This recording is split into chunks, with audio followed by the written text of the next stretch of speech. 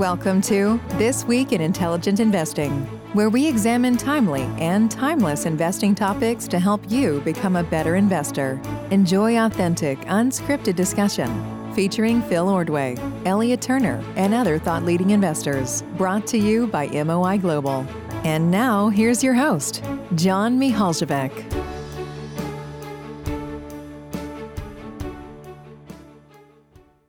A warm welcome to everyone listening to another edition of This Week in Intelligent Investing. Happy New Year, everybody. It's great to have you with us at the outset of 2021. We certainly hope this year will be a great one for everybody. I got Phil Ordway and Elliot Turner with me. Let's start with Phil today. Phil, turning it to you. Go ahead. Yeah, thanks, John. I thought I'd launch in today with a topic that I've been meaning to address directly or indirectly, and it was brought to my attention by a reader or a listener question that we got inbound a few days ago or maybe a week ago. And it read that Buffett prefers businesses with lack of change. A lack of change. Is this principle still relevant in this time and age? And I thought that was a very succinct, thoughtful question, and it's something that I've been thinking about in the concept related to the concept of just forecastability. I think it's striking to me, to say the least, that coming off of a year like 2020 and even just the early days here of 2021, how little humility there is out there in the world about forecasting the future.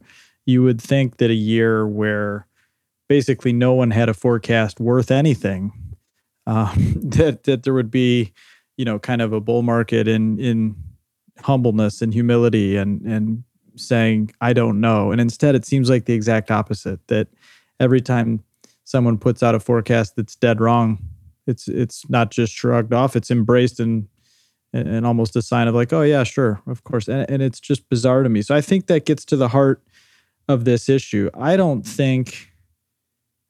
think backing up a step, I think value investing, if that's the heart of the question here, is the wrong way to frame it, because I think preferring a business with a lack of change isn't about just reversion to the mean, right? I take reversion to the mean and sort of Graham old school value investing as being a very practical implementation of the philosophy. And so that implementation was, this business has been ignored, neglected, forgotten. It's trading at a price that's quantitatively cheap. I don't have to forecast anything.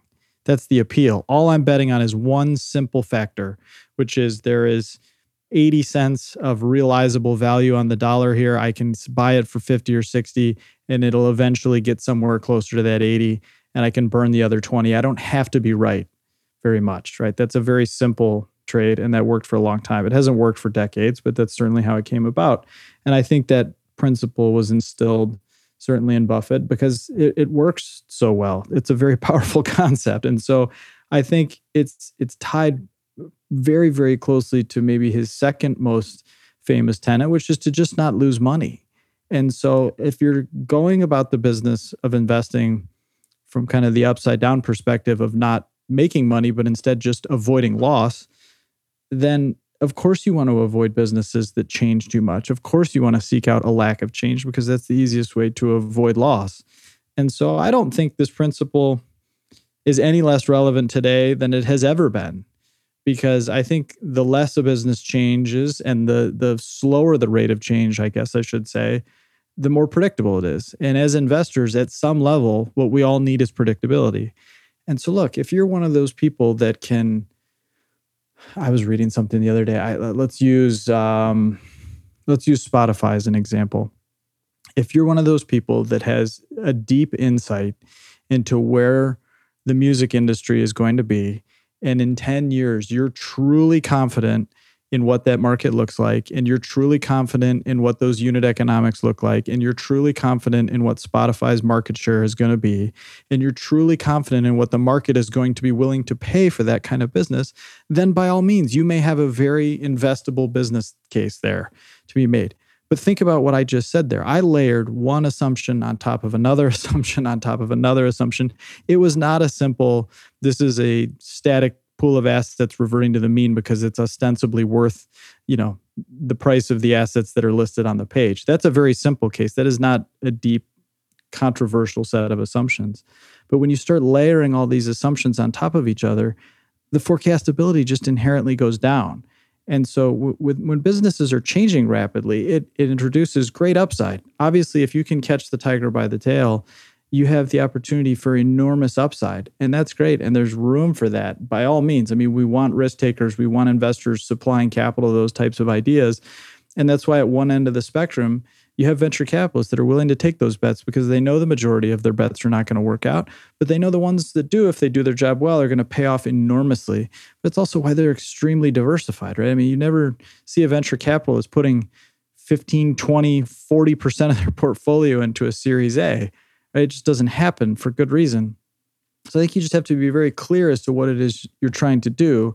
And I would tie it back secondarily to probably one of the other top 5 most powerful business thoughts that you could have, beyond the concept of what's actually forecastable or predictable and what you can analyze, and beyond the concept of not trying to make money, but rather avoid loss. And that's the concept that Bezos has laid out is Bezos himself is seeking things that don't change, right? I mean, so everybody kind of cast Buffett in this light of like, okay, he's this old guy, what he did worked for him. That's great. Good for him. And, then this guy Bezos comes along and turns the world upside down. And look, Bezos, by all definitions, Amazon is, in my opinion, the greatest business of its generation. And what's it built on? What he says is he's looking for things that are not going to change. What's not going to change? Customers are always going to want broader selection. They're always going to want lower prices. They're also always going to want faster delivery or faster service. And he's built his entire business around that. So you don't have to take it from Warren Buffett, take it from Jeff Bezos, that this concept of instead of seeking things that are going to change, again, that's a perfectly valid game to play. It's just a far harder game to play. So I think it says something when, by anyone's definition, 2 of the most successful businessmen to have ever walked the earth are seeking a lack of change. And so my response to the reader's question would be, it's a wonderful question. It's a great problem to think about. But in my opinion, it is absolutely relevant in this day and age, and maybe even more relevant than ever, because I don't know if you can quantify this, and I'm not sure that I believe it entirely, but I think the pace of change is probably higher now than it's been in most of the rest of our lifetimes. And so if things are changing more rapidly around us in the world, wouldn't you want then to put a premium on things you can actually predict and the things that are changing to the lesser degree? I don't know. So those are my thoughts. I'd be curious, Elliot and John, what you guys think. It's such an interesting topic. It's something I think about a lot from different angles. One of my favorite essays I read a while back was by Sanjay Bakshi, who has a blog, Fondue Professor. And he called Buffett and Munger, or really actually called it the Munger Phil Fisher framework, momentum framework, in contrast to a mean reversion framework. It's like momentum's a dirty word for value investors, but they were just looking for a different kind of momentum. What they were looking for is persistence of high returns over a long period of time. And so in order to isolate on that, you're talking about a degree of inertia that can't happen in a context where there is a whole lot of change in the nature of the business and how they compete in their product and all that. But then when, as you very appropriately called out Bezos there, I mean, he's obviously operating in an area with a lot of change. You can't truly identify persistence of high returns in the way that the traditional framework would do.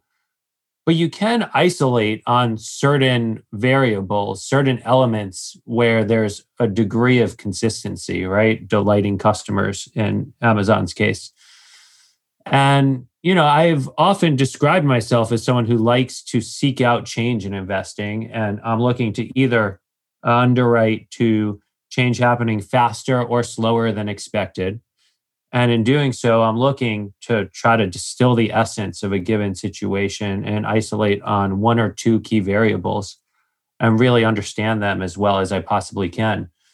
And, I don't necessarily know if mean reversion is the right way to think about it, but I think it's all about looking at it holistically and finding ways to simplify. And from there, I mean, you are looking for less change, right? You want the consistency in that one key variable that you're able to isolate against.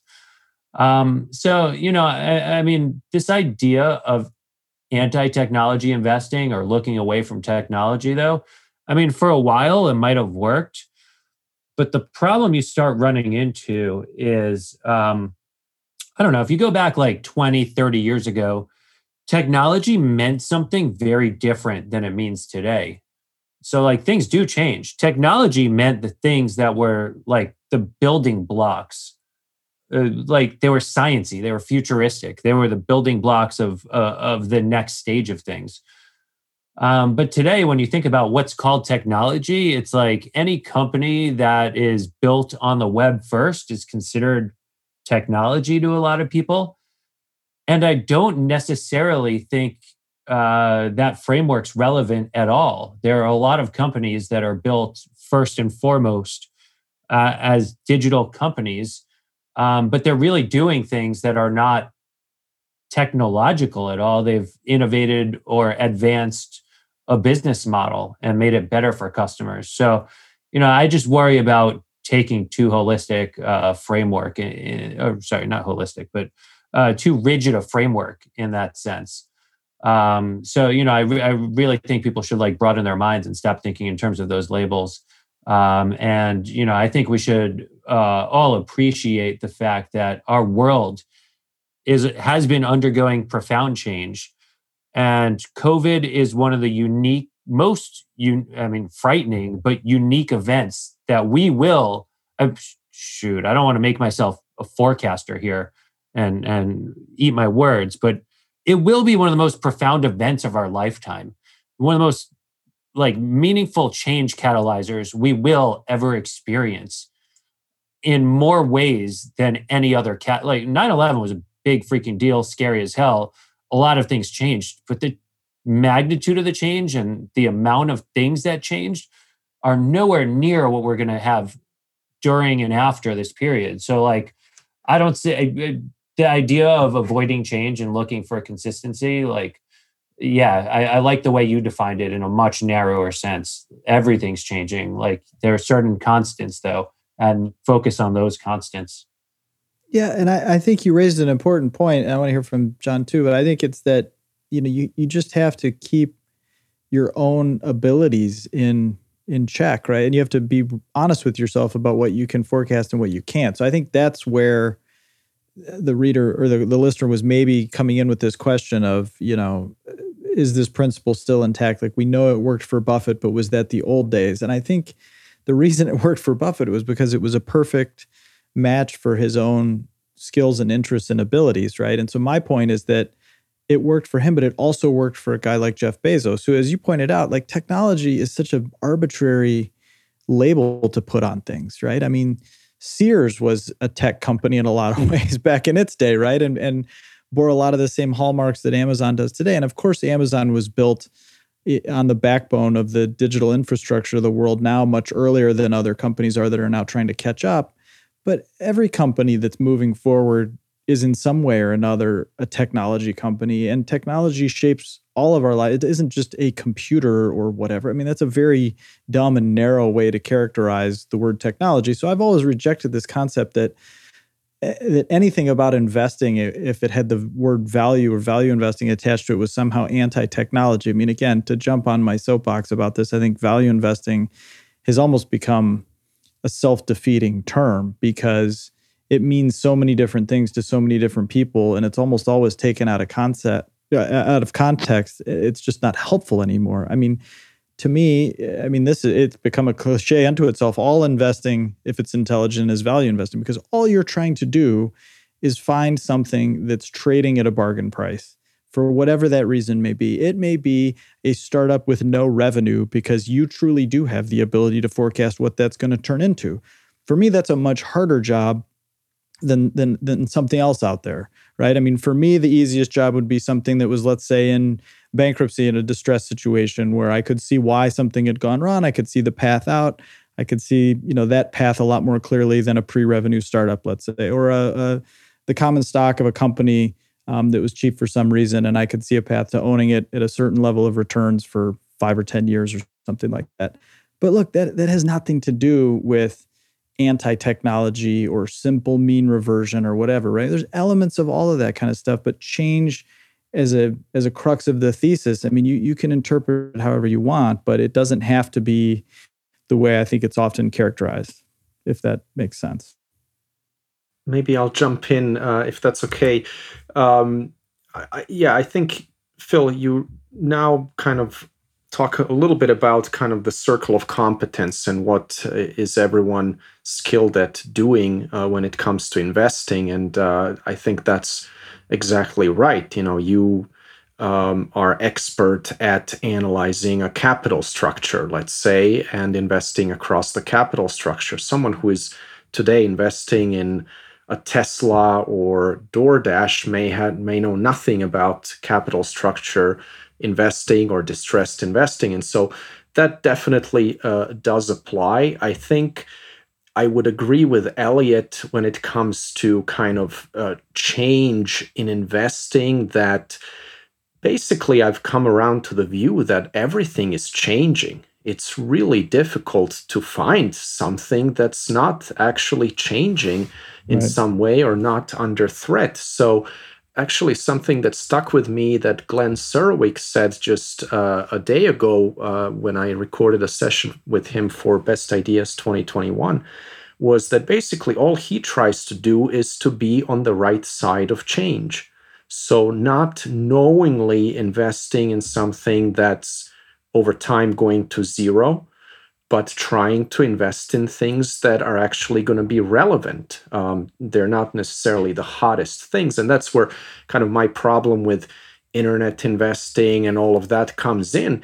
It's really more a matter of valuation and the fact that those things are just really popular now and there's a lot of froth. So I can't get comfortable with them from the standpoint of what I'm paying for them. But there's no denying that companies like Google and Facebook and Amazon are great companies. And I do think it helps to have someone at the helm of those companies who's not trying to guess the next kind of technological move or revolution all the time, because then you inevitably end up missing it. Like Sun Microsystems with the network computer that just wasn't the right move at that point in time. So that's where Jeff Bezos comes in. And Phil, you said it exactly right, which is he focuses on the things that don't change. So I think when you have someone like that at the helm, even if the business itself is in an innovative, changing market, but you have someone where they're focusing on the right things, I think you can be a lot more comfortable investing there because that business may have a lot more durability than one that's just chasing the latest technological innovation. So I'll just, kind of being on the right side of change. One example for me, if you take, let's say, the ocean shipping industry, pretty much has been in the doldrums for years. All of those companies are dirt cheap. And so from a valuation standpoint, I like looking at them. But I much rather own, let's say, a company that's in container shipping, where I feel like containers are going to remain a standard in shipping for a very long time to come. When I can buy that kind of a company at the same price as a crude oil tanker company, I'd much rather buy the container shipping company. So that's just one example of trying to get on the right side of change while not paying too much. Over to you. I think you said it perfectly, and you guys both made clarifications that are probably a better way of answering the listener's question than what I have. One is that it's not a lack of change, it's a persistence. You need something that persists, right? So Bezos is attacking the persistent customer desire for broader selection, lower prices, faster service, et cetera. And as you said, John, everything is indeed changing. So, even when you were, maybe playing a liquidation or a net or something like that, that business was by definition changing. It was probably decaying. And so you were just betting that you could eventually realize the value of those assets in liquidation before the values degraded further.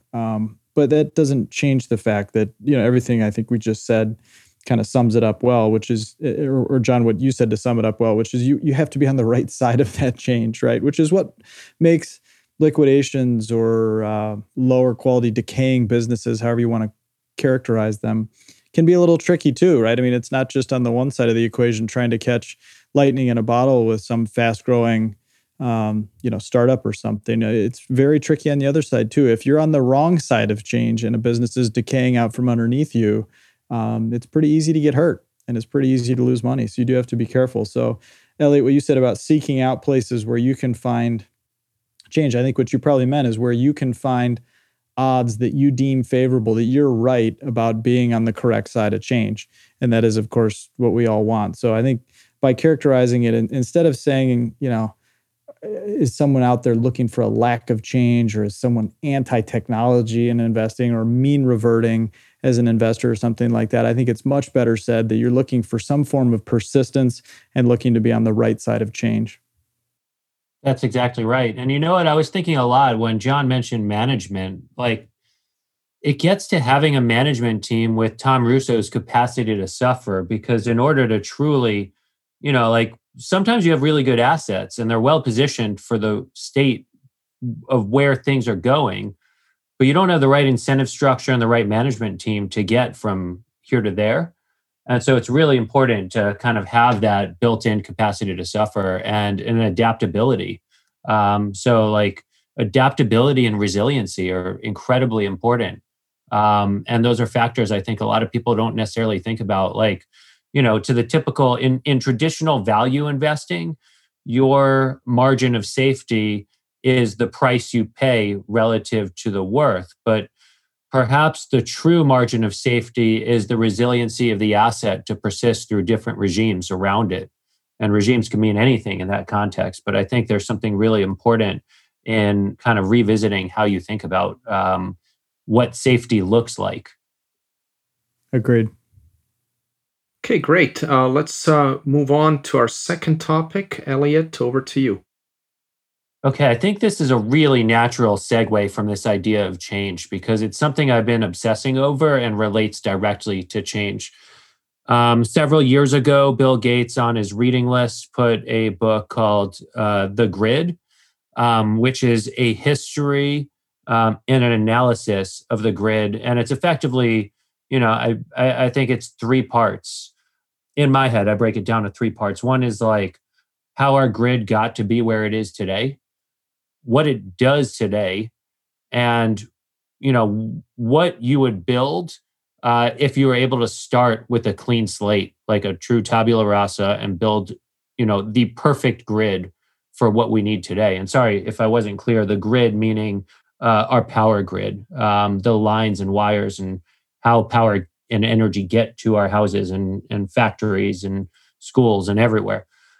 And so I don't necessarily want to talk about the grid itself, but one of the key takeaways from the book is if you were to start with a clean slate today, the grid we have is not the grid we would build. We are encumbered by our past, though the world has changed meaningfully around it. And so, one of the areas I've been spending a lot of time on, those of you who followed me for a while know that I was involved in Grubhub pretty early. I've spent a ton of time on food delivery. I've actually, on the podcast here, I had Isaac Schwartz as a special guest talking about the logistics of food. And so I've been doing this sweeping project analyzing logistics of food, all the new players trying to take their own efforts towards change, driving change, engineering change, and building a different sort of modern infrastructure to get our food today, whether that be the Instacarts or the Ocados of the world or the takeaways, Grubhubs, and DoorDashes of the world. But really, one of the things that I keep getting stuck on is this idea that, these pieces. Like Instacart, for example, I get so hung up on this notion that it's an interim, not end state of things. So, for example, it's extremely inefficient to have a supermarket that was built to be in a prime location that attracts customers with a really large square footage that's spread out so that you could display things to draw eyes once people are already in and steer them toward margin driving products and have certain loss leaders in some areas. It's not built for someone to quickly go through aisles and efficiently put together a basket and then get it to a car and drive it to someone's door. In fact, the grocery where Charlie Munger met Warren Buffett, I wrote an essay that's on Manual of Ideas about this, looks more like what I think an optimal structure would be in the logistics of grocery. So when Munger met Buffett, he was a clerk at the Buffett grocery, and effectively what you had was you had a counter, you had a phone, you had all these shelves in the back that were really neatly and efficiently packed. So people would grab things, put them in the basket, and the clerk, like Charlie Munger, would either meet someone at the front or run it to someone's house.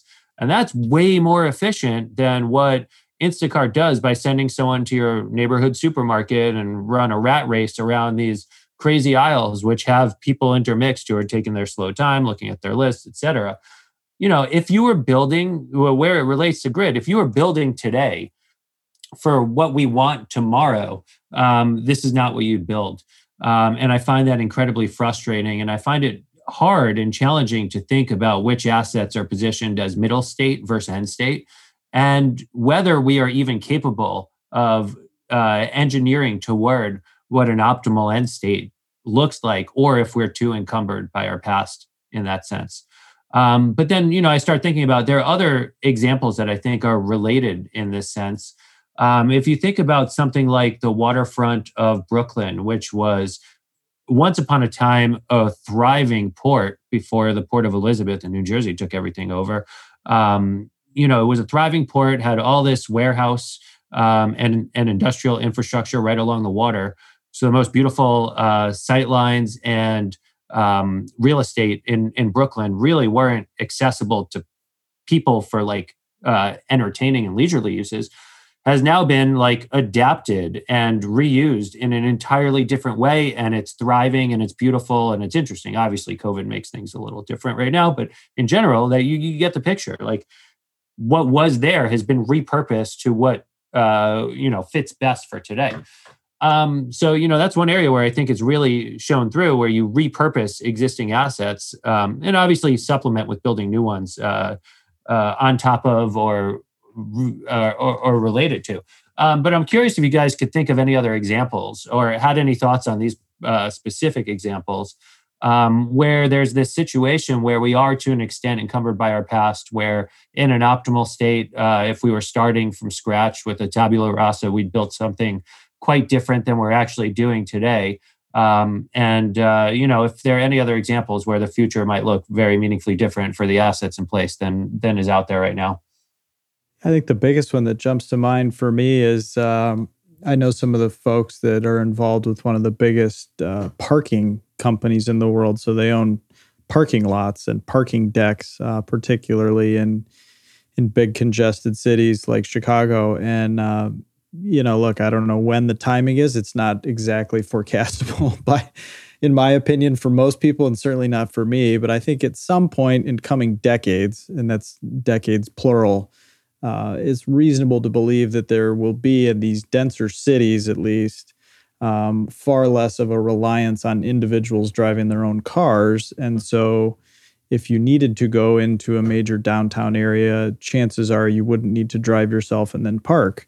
And so if you look at the amount of square footage and you look at the amount of money, and even things like tax revenue that are propped up by the parking industry, that's probably all going to change. And then if you zoom out even from there and you look at just the fabric of modern life and how much infrastructure and our day-to-day lives are shaped by the car culture, at least in the U.S. and in most countries, I guess now, that could well be turned on its head. I mean, it could be, I don't think it'll be as stark as going back to, the pre-Eisenhower interstate days, but I think it could be pretty stark when you start just completely rewriting. And look, I think it'll be mostly good. I mean, it could be like your analogy of the waterfront there, where it was kind of useful as a commercial port, so to speak. At one point, it kind of fell into disuse, and now it's been redeveloped. I think the same will largely be true of a lot of the real estate devoted to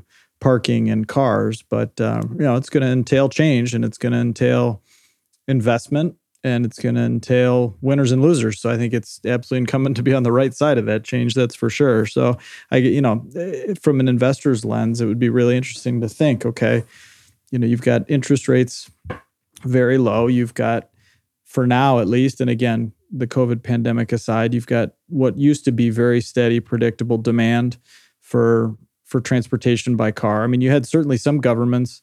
I know here near Chicago, the former mayor sold a very high-profile bridge on what I believe was a 99-year lease to an infrastructure fund. I'd go ahead and take the under on that 99 years being the right amount of duration anyway. Whatever the duration is of those cash flows, it's probably going to prove to be dangerous. So it'd be very interesting to think, okay, what's the right rate of return to require if you were going to buy, a parking deck in a central business district? I mean, those are some really interesting questions right now. So anyway, I agree with you, by the way. That's a great book. We are totally encumbered by our past. I mean, what's happened with PG&E in Northern California is a great example of it. They're totally hamstrung by very old infrastructure that has not been maintained well. There's a lot of problems with that company. And if you were redesigning that grid, it would look very different today. I mean, not to be Debbie Downer in what's already a difficult environment, but I think if you go back to maybe 5 or 6 years ago, there was an attack on the grid in the San Jose area there where one or more people were shooting high-powered rifles at a substation there in the San Jose area that, had they been successful in taking it down, could have taken down most of Silicon Valley for days or weeks or potentially even longer. And you look at how vulnerable the grid really is. It's just an unbelievable Achilles heel waiting to be exploited by somebody. It's really, really scary and sobering to think about. And it's largely because, as you pointed out, it was built a long time ago under far different circumstances. The world changed around it, and we didn't keep up, and we didn't invest as we should have to modernize it. So it's definitely going to have to change at some point. Phil, I got to ask, did you know about Reef Technologies in the parking lot space? It's been a long time, but that's not who I was referring to. I'm not that familiar with it. Do you know what they did in the end of November? Because this is fascinating. No. And it's right on to what you were talking about. So they own 4,500 parking lots and garages in major metropolitan areas. They raised $1 billion in November for transforming the role of parking lots. And it was 2 separate raises. They raised $700 million from the likes of SoftBank, the Vision Fund, obviously, in order to take their parking lots and repurpose them as ghost kitchens with famous restaurant brands that are designed to be neighborhood hubs that quickly get, cooked high quality food near their end customers. And then a separate $300 million to purchase even more real estate, more parking lots to do the same thing in other high priority areas, which was backed by Oaktree Capital Management, the Oaktree that we all know. So I find it like really interesting because this is exactly what you're talking about. I find it interesting because you have the value investor who ends up on the property side, which is something I feel like they could confidently underwrite against. And you have the Vision Fund on the high sticker price, out there kind of valuation, repurposing, or building the future using past assets side of things. And it kind of makes me pull together in my head both your topic and this one in that sense. Yeah, that's fascinating. That's not who I was referring to with the company I had in mind, but that's really, really interesting. And it's particularly interesting because, like you said, it was split into 2. And like you said, I mean, I'd be way more comfortable accepting a lower rate of return if I was betting on, or I don't know if they're secured by, or just taking an equity interest in more of the real estate side of things. Because as you said, I mean, the future is tough to predict, and maybe the kitchens, ghost kitchens, whatever. I mean, it's stunning to watch parking garages get transformed into field hospitals, unfortunately, in the last year, which has been something I don't think anybody would have predicted. But if you had the real estate flexibility and one project or business venture didn't work out, I mean, again, we get into a broader debate as to what the real value is of downtown or urban real estate right now, given this, in my opinion, very short-term view that cities are out of favor and people are going to all live in the middle of nowhere. But I would be more comfortable making that bet that if you were secured by or had an equity interest in the real estate itself and were supporting the repurposing of it from parking to something else, that seems like a bet that could be handicapped somewhat easily, right? And again, like whether, what would be the right way to take on like a venture style bet, whether it's ghost kitchens or whatever. I mean, that just entails a wider range of possible outcomes. So certainly some of those are going to have far more upside and you should capture that, but some of them are going to have a lot more downside and it's going to be tough. Yeah. And it's interesting to think that the parking lots themselves were the most strategically located and least encumbered by their past asset to transform in this way. Yeah, no, I think that's right. I mean, certainly I'm not a total real estate expert, but the zoning gets a little tough in some of them. And look, a parking garage is expensive. So you have, depending on how recently it was built, you may have a little bit of a sunk cost issue there to overcome. But you're right. I mean, they are in often some fantastic locations and the real estate is certainly a scarce asset in a lot of those places. So it's interesting. Yeah, I'll jump in with some thoughts. I'm kind of struggling to think of the real investing implications or how we as investors can take advantage of some of this. Maybe, Elliot, you have ideas in the food distribution space. But it's clear that pretty much we're encumbered in all sorts of ways, and I think, let's say, taxis versus Uber or, hotels versus Airbnb. Whenever you have something where, we're encumbered by an existing state that's suboptimal, and I think taxis is a great example of that, you're probably going to run into a lot of lobbying by those who would get disrupted and therefore a lot of regulation. So that's something to consider. I think, Phil, your point on cities was a great one because that's such a huge example of how we're encumbered by our past because our city design is just way too automobile focused. And I personally enjoy cities the most that have a huge kind of central part of the city that's closed off to automobiles where you can just walk around or ride a bike or something like that. And so that's just a huge example. Another really big example is energy. I mean, we're burning fossil fuels to provide energy, and not just burning fossil fuels for energy, but if you think of oil derivatives, that permeates our life. Plastics and everything else is pretty much a derivative of crude oil. And it didn't really have to be that way, but it was the easiest way to get fast economic growth during the industrialization period. And, we could have proceeded in a different, more environmentally friendly way, probably. Things would have taken longer. But, you think of something like electric vehicles. I think there was a boom in electric vehicles back when the original Nikola Tesla was around, or there was at least a thought that they could be the way to go. But it turned out that, the gasoline or diesel-powered cars ultimately won out. Or another thing is inputs today into, let's say, computers. Why are we typing instead of using voice, for example? That's probably another thing where we're encumbered by our past. So everything is now built around typing, and that may change in the future, and it's changing with things like Alexa and so forth. But that's going to take time. In the real estate space, malls are a great example where mall designs really would be very different these days. They wouldn't be necessarily places to sell things, but places to gather and experience things, like the now what they're doing with, let's say, the Nike kind of experience or other things, because you can ultimately just order things online and do the buying on the web. So you don't need to be in a physical space to do that. And finally, an example is also money. We are encumbered by the monetary system we have. You think of, we used to have the gold standard and so forth, and people still talk about that, that maybe gold is going to be worth a lot more going forward. But if you think about it, there's really not much you can do with gold as money.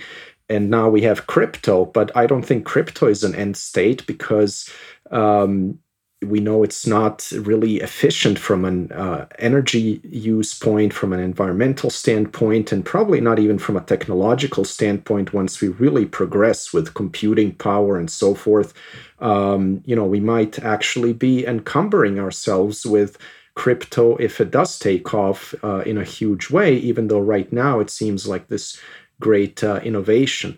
So there's a ton of examples, and I just would love to figure out how we can actually use this to our advantage as investors.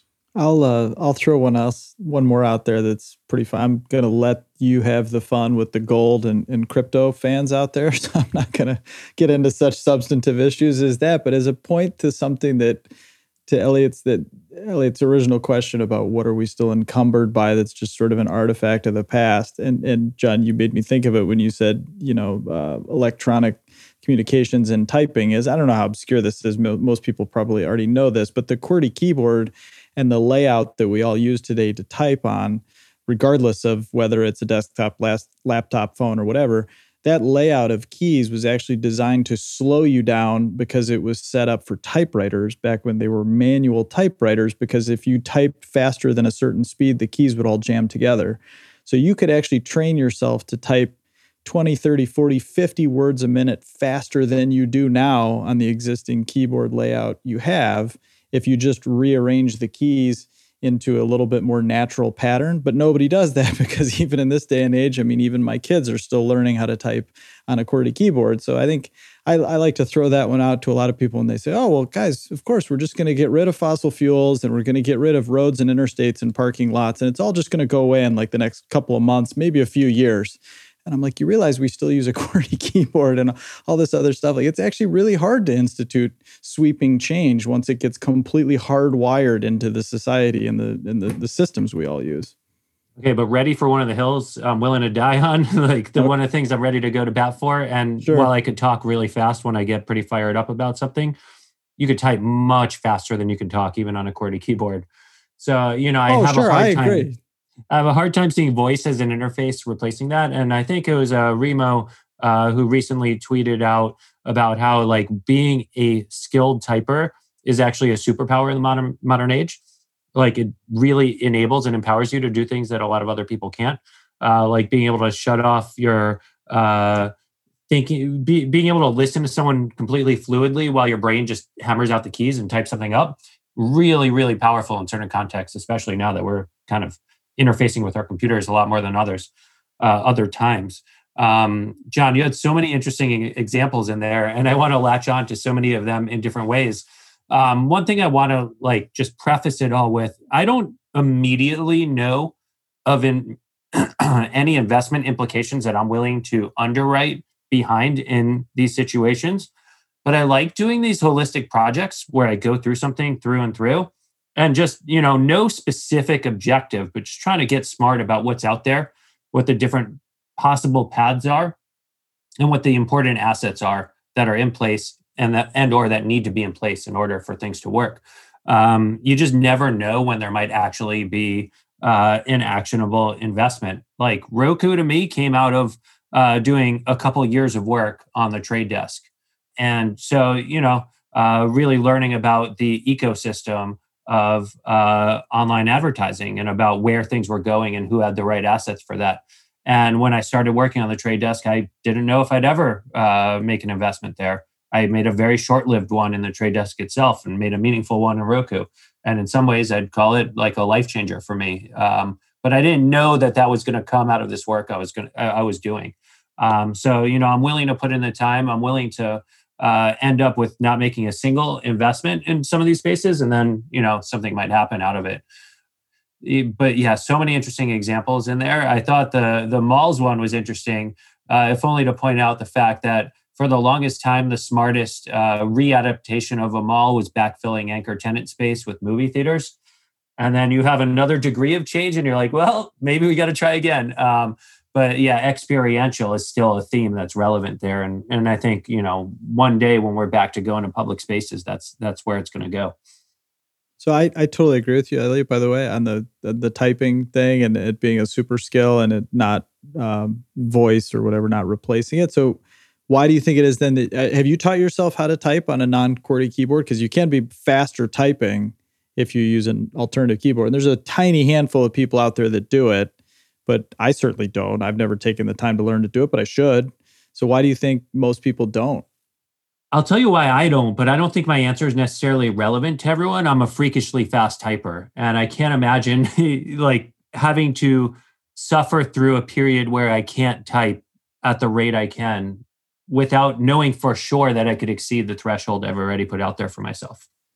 I'll have to see if I can go find the studies from people that have measured the improvement, but I think it's for professional court reporters and stenographers. I mean, they're all able to jump, 20, 30, 40 words a minute at least by going away from a QWERTY keyboard. So I'm with you though. That's it. That's actually exactly my point is I think almost everybody gets to a point where they feel like they're good enough and then they don't want to suffer through the pain of going back to fourth grade or whatever when they learned how to type and suffer through that, even though there's a real benefit to it. So it's that's just my example of being encumbered by the past and a real example of inertia because there's a real benefit there and just very few people are willing to suffer the pain to actually improve and do it differently, myself included.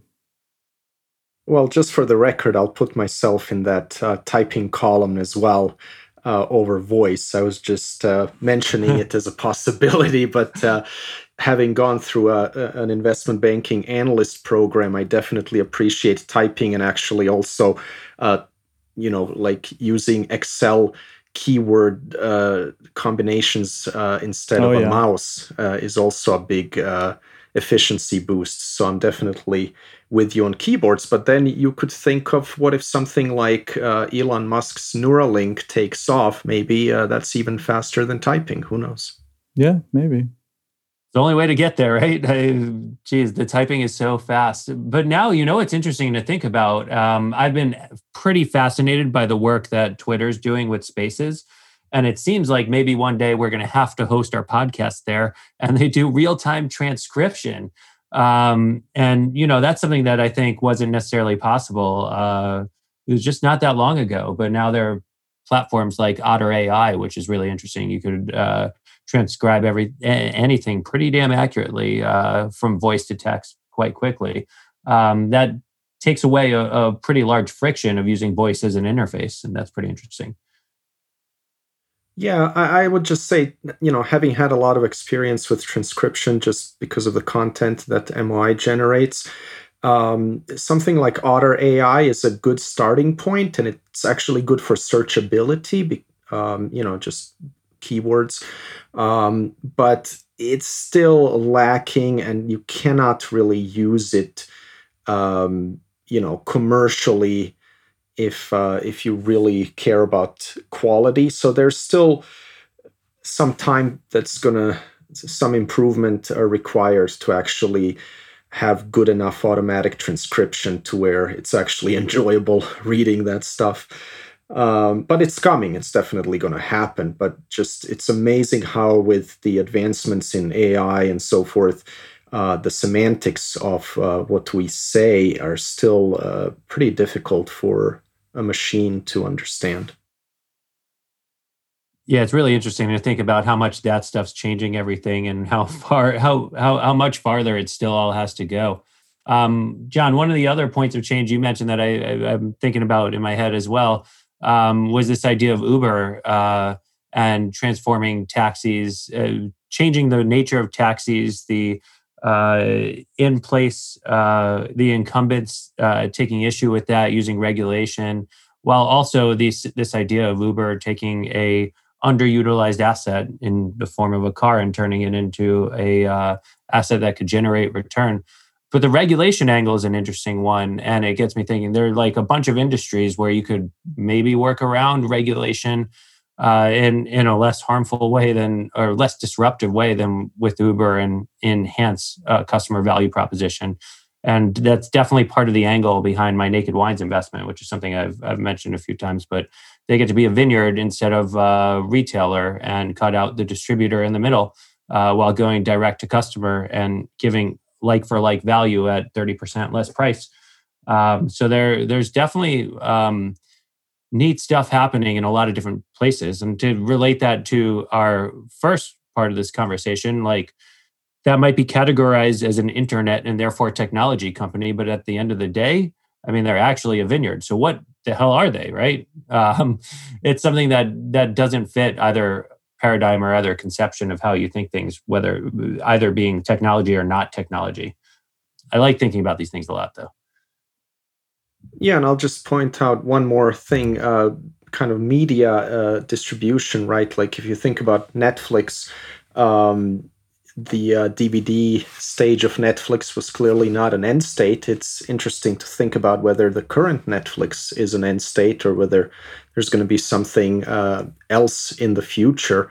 That's another. I mean, there's these kinds of examples abound, and Uber knows that the current way that Uber works is not an end state. At some point, we're going to have self-driven cars, right? So that's the race now, is to try to get to that point. Whether that's going to be an end state, who knows? Those are both really good points, because they both knew that what they were doing wasn't an end state, but it was a way to own customers. And like Netflix in particular, right? The name Netflix, though they were just sending DVDs by mail, that's not very netty. They knew they would get there one day. But both also, and I think Instacart's going to have this problem, to get to the end state, they have to effectively destroy one of their key stakeholders. In Netflix's case, the content providers. In the case of Uber, if you go driverless, your drivers are a key stakeholder. They're toast. And in Instacart's world, you got to worry about the supermarkets. So it's quite disruptive, and it's a hard line, hard balancing act to get to that end state while relying and leveraging some of these suppliers, knowing that you're inevitably going to destroy them. Great. Well, I think we'll leave it there. This was another fascinating discussion. Thank you so much, Elliot and Phil, and thanks to everybody for listening as well. Take care. Thank you for listening to This Week in Intelligent Investing, brought to you exclusively by MOI Global, the research-driven membership organization. Learn more at moiglobal.com.